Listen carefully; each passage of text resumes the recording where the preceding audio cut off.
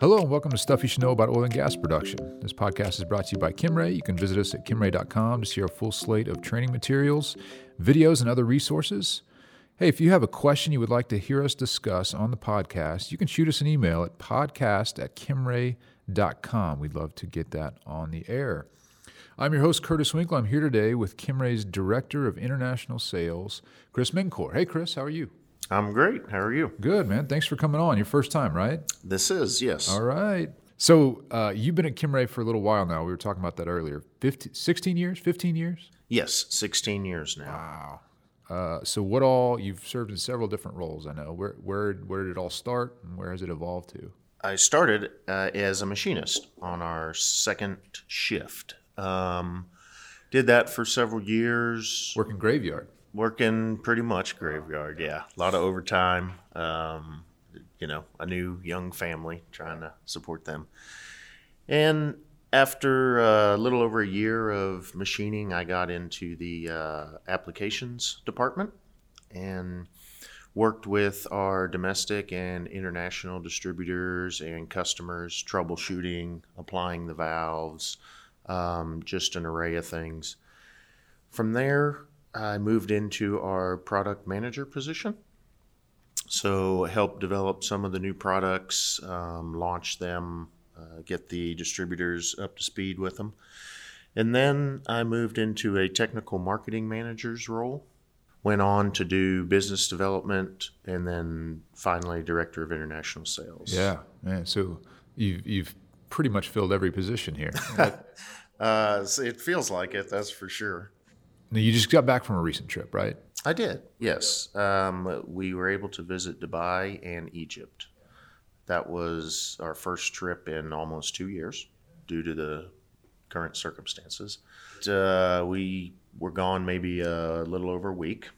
Saw two of our distributors in the Middle East there, talked to some customers, tried to get back to normal. Yeah. I'm not sure the world's ready for it yet, but it definitely was good to get out and interact with our customers and our distributors in person. Yeah. Okay. I thought you looked kind of tan. You've been over there. Yeah, huh? it's a little hot over there for sure. Yeah. What is the oil and gas market over there like? Dubai, Egypt? It still hasn't fully recovered from the whole COVID situation. Egypt is definitely starting to pick up more, and that whole North Africa region, Algeria, Nigeria, we're seeing a lot of that starting to come back faster than really anywhere else. Cool. So it's kind of our focus for 2022. Gotcha. Is help develop that region better. Yeah, so most of our listeners are in the U.S. and so don't have a good feel for how the international world works sometimes. So that's pretty fascinating. Yeah, it's definitely a different world. Yeah. I've been fortunate enough to have worked in it when I started in applications 15 years ago. So I've always been somewhat involved with the international group and been able to experience it this whole time. Some of the funnest places, more exotic places you've been. Have you been to Russia? Did you go to Russia? I have been to Russia, yes. That was in the middle of winter. It's very cold there. Really, I didn't see a whole lot. We went to Moscow, worked with some corporate offices. My favorite place is China. I have a long-term relationship with our distributor there, and they're amazing people, and they're extremely hard workers. They're our top producing international distributor. Yeah. So two questions that brings up for me. One, when you're in Russia, did you get to go to a field there? I did not. Okay. No, that was just corporate. All right, just offices. And then in China, did you ride a bullet train? I did. Okay. Several times. 200 miles an hour? Is that right? Okay.180 something. Yeah. Right. Yeah, it's fast. Did it feel like it? Not until another train passes you going the other way. Okay. Then you definitely know it. Yeah. But once you're by yourself, going down the track, it's smooth. It's amazing. That's cool. All right, last one. Did you go in the Burj Khalifa? I did. Just last week? Or? Just last week, yes. I've been there into it twice, actually. Okay. It's just kind of something you have to do if you go there. It's I'm afraid of heights, so I don't go too close to the windows. I stay more in the center. Okay. But every time I've been, someone else was with me who've never been, so we go. And it's the tallest one in the world, right? Absolutely. How big? Do you Yeah. remember? I think it's 180 something stories. We went up like 150, I believe. And you can just see desert all around you. Oh basically? yeah, it's amazing the view from there. That's pretty cool. And you get to go outside while you're there, which is On I'm not that sure rooftop? a good thing. Yeah, Oh yeah. my God. I'm not sure if that's good or bad, but Is it windy? no. Do not they strap really. you in, or is it railing, I guess? No. I mean, there's a railing, of course, windows, Yeah. but it's open rooftop. Oh, man. It's interesting. I like stuff like that. Well, I'd- you should definitely go. I'd definitely go on top. One time we were I was on a business trip in Las Vegas, and there's this thing called the stratosphere that you can bungee jump Okay. off of, and it felt pretty safe, But anyway, I enjoy that. I enjoy that stuff. All right, well, our topic today, Chris, we wanted to have you on to talk about this process of coal bed methane recovery, or also called coal seam gas in some regions too, right? Yes, absolutely. So what is it? Where is it practiced? How does it work? Okay. All those things. You bet. Coal seam gas is mainly what they call it in Australia. Okay. That's an extremely large market down there. And then India is the other largest market, and they call it coal bed methane. I don't know why they call it different things. It's just what they do. Indonesia has somewhat of a presence in coal seam gas, and the United States actually used to. There's not as much production from it now, so they've kind of stopped doing it. The San Juan Basin still does it a little bit, but Okay. Wyoming and that has dropped it. Basically, what coal bed methane production is just it's taking methane gas that's absorbed into the coal and releasing it from the coal and producing it and compressing it and selling it just as any other natural gas. It's one of the simpler forms of gas production in that it's what we call two-phase separation. There's just water and gas. You don't have oil with it at all. Most of the time, the water produced is reusable. It's fresh water. Sometimes it's brackish, but the majority of the time they can use it for livestock. They can water with it. They can reuse the water. Yeah. So it's a really clean source of energy. Yeah. So what happens is they find a coal formation. There's several different types depending on the age.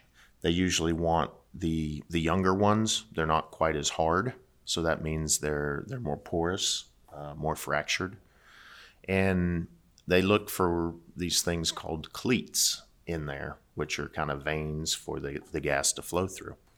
Typically, they drill a vertical well in most places because they're very shallow. I was going to say these are a lot more shallow than like a domestic oil and gas. Absolutely, well. Okay. yes. They're very shallow wells, and the gas is held in there by the water that's trapped within the coal. Once you what they call dewater the coal, the methane gas is able to remove itself from the coal and start flowing into the well. Usually, these are low pressure wells, so they have to use a submersible pump or a PCP pump, several different types of artificial lift to dewater the well. So they pull the water out of your tubing, typically, and this is called your water gas line. And then they produce the methane out of the casing, which is called your gas water line. These typically will go into a separator where they will take the water droplets out of the gas and whatever they dispose of the water, however they see fit. Mm-hmm. Different countries do it different ways. But. Yeah. And then the gas water one typically has a smaller separator because there's not near as much water in it. And being a low pressure gas, it goes into a compressor where they can transport that through a pipeline to process it. And then it goes kind of in a nutshell. Yeah, no, that's a great overview. So then it goes, I'm always curious, like downstream. So then it's going to, they may crack it and you do different things with the various gases involved, or? Really, it's a unique that it's pretty much 99% methane. There's really no other gases or condensates or any other liquids in it. Okay. They really just take it to a dehydration plant, and then they can send it to wherever they need it. They blend it with other gases and stuff, however they need to use it best. Is it pretty similar? What are the differences, like, so Australian versus Indian production? Is it pretty similar? No, actually, not really. They are quite different. India uses the method I just described was really what's used in India with the dual separators. In Australia, they're usually using like a downhole pump, submersible pump, and they typically use just one separator. Okay. They bring everything into one. Yeah. So, I mean, it's the same gas, same water content. And then in Australia, they a lot of times will use evaporation pits to get rid of the water. Oh, okay. Pump it into open pits.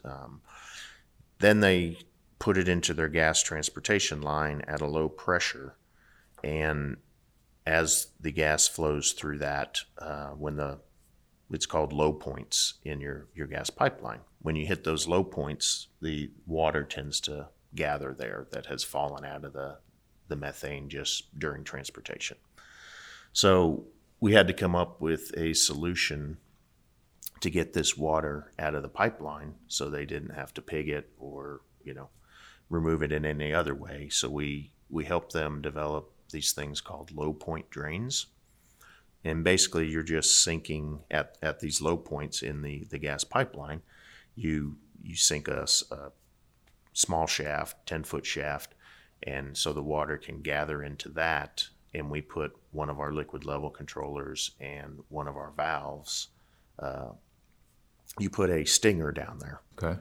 So whenever that pipe fills up with water, our level controller opens the valve and it just pumps the water out of the pipeline. Huh. And then it just closes and regathers the water. Yeah. So they'll have those at really low points in hills, things like that. And now, is that underground or is that above? Ours, that is below the ground. The pipeline's typically above the ground or at ground level. Yeah. But we do sink that below the pipeline. So where's the level controller? Is it? It's mounted on top. You'll have an access panel in the top where the stinger a stinger is just a long pipe that goes down into where the water would be. Gotcha. And the actual pressure inside the pipeline is what allows it to push the water up through our stinger and out into wherever. If they dump it into atmosphere or into a pit.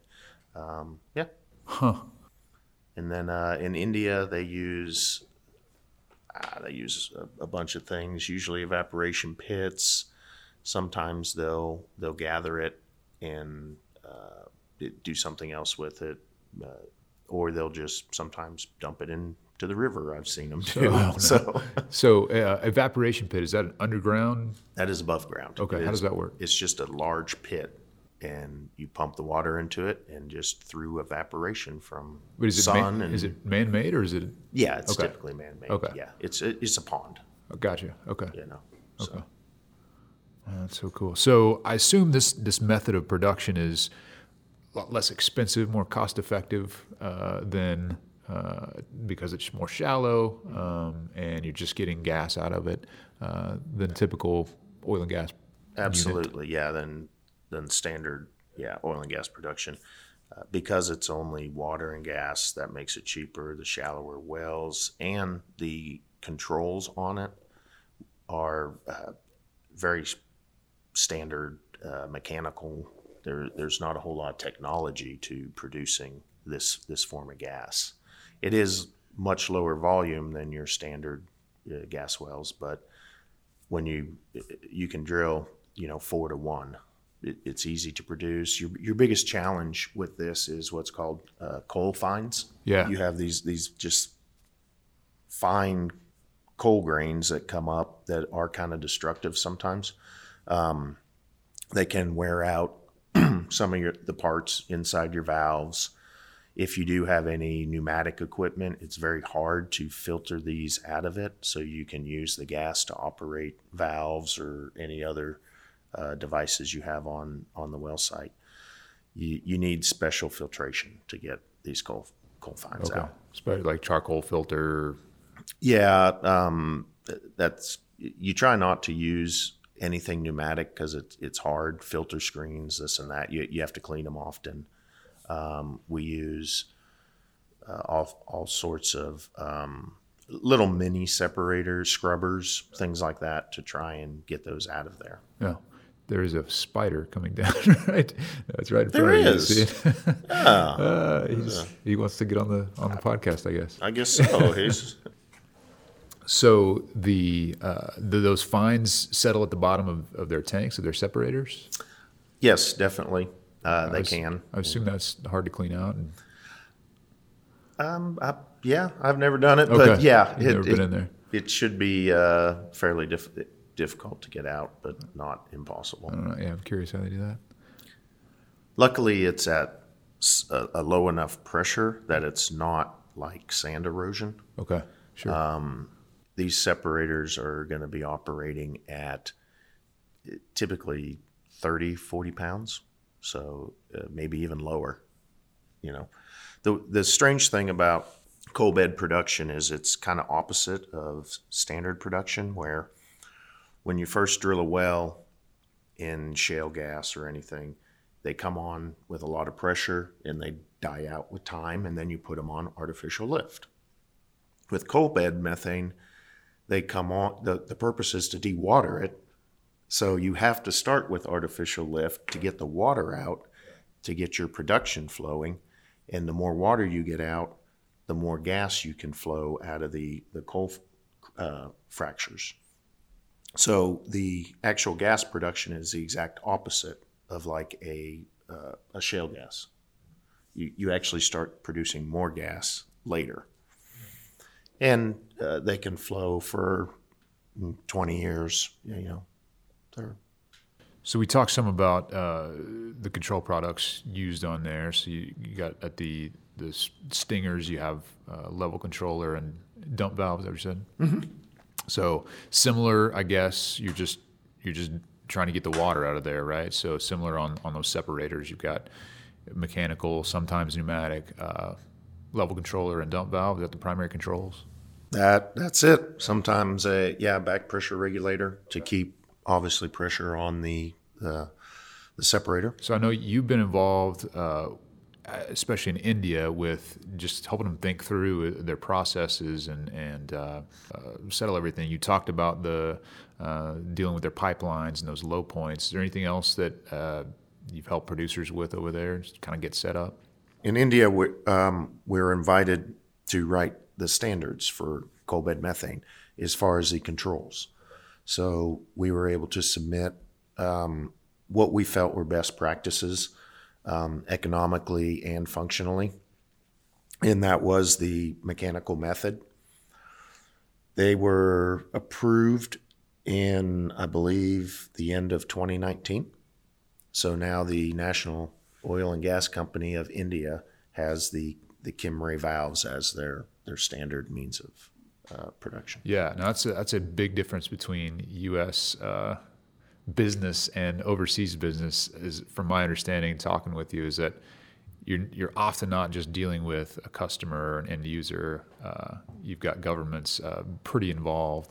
Can you talk about that, just that dynamic, and how that's different than U.S. production? Oh, absolutely, yeah. The United States is pretty much the only country where the citizens own the oil and gas. Every other country in the world, the government owns it. So you don't have near as many producers. In India, there may be 3 or 4 producers of coal bed methane. And you just don't have the private companies that are pulling oil and gas out of the ground like you do in the United States. And so when you have a limited number of customers to choose from, you tend to get more involved in big projects versus a bunch of smaller ones like in the United States. We will have typically 100 to maybe 300 well projects. We don't do the 10 to 20 ones as often. So, and when they do that, they find a vendor they like, a product they like, and they'll standardize on it on the whole field. So if you miss that opportunity, you might have to wait another year or two till the next project comes around. So it is much different. And then we have what's called approved vendor list, and that is where the government actually approves your company and your product. If you are not on that, you don't even get to participate in the bidding process.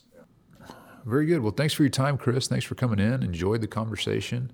And we'll have links to the coal seam gas / coal bed methane blog and some other resources that we talked about in this episode's show notes. And we'll catch you next time on Stuff You Should Know About Oil and Gas Production.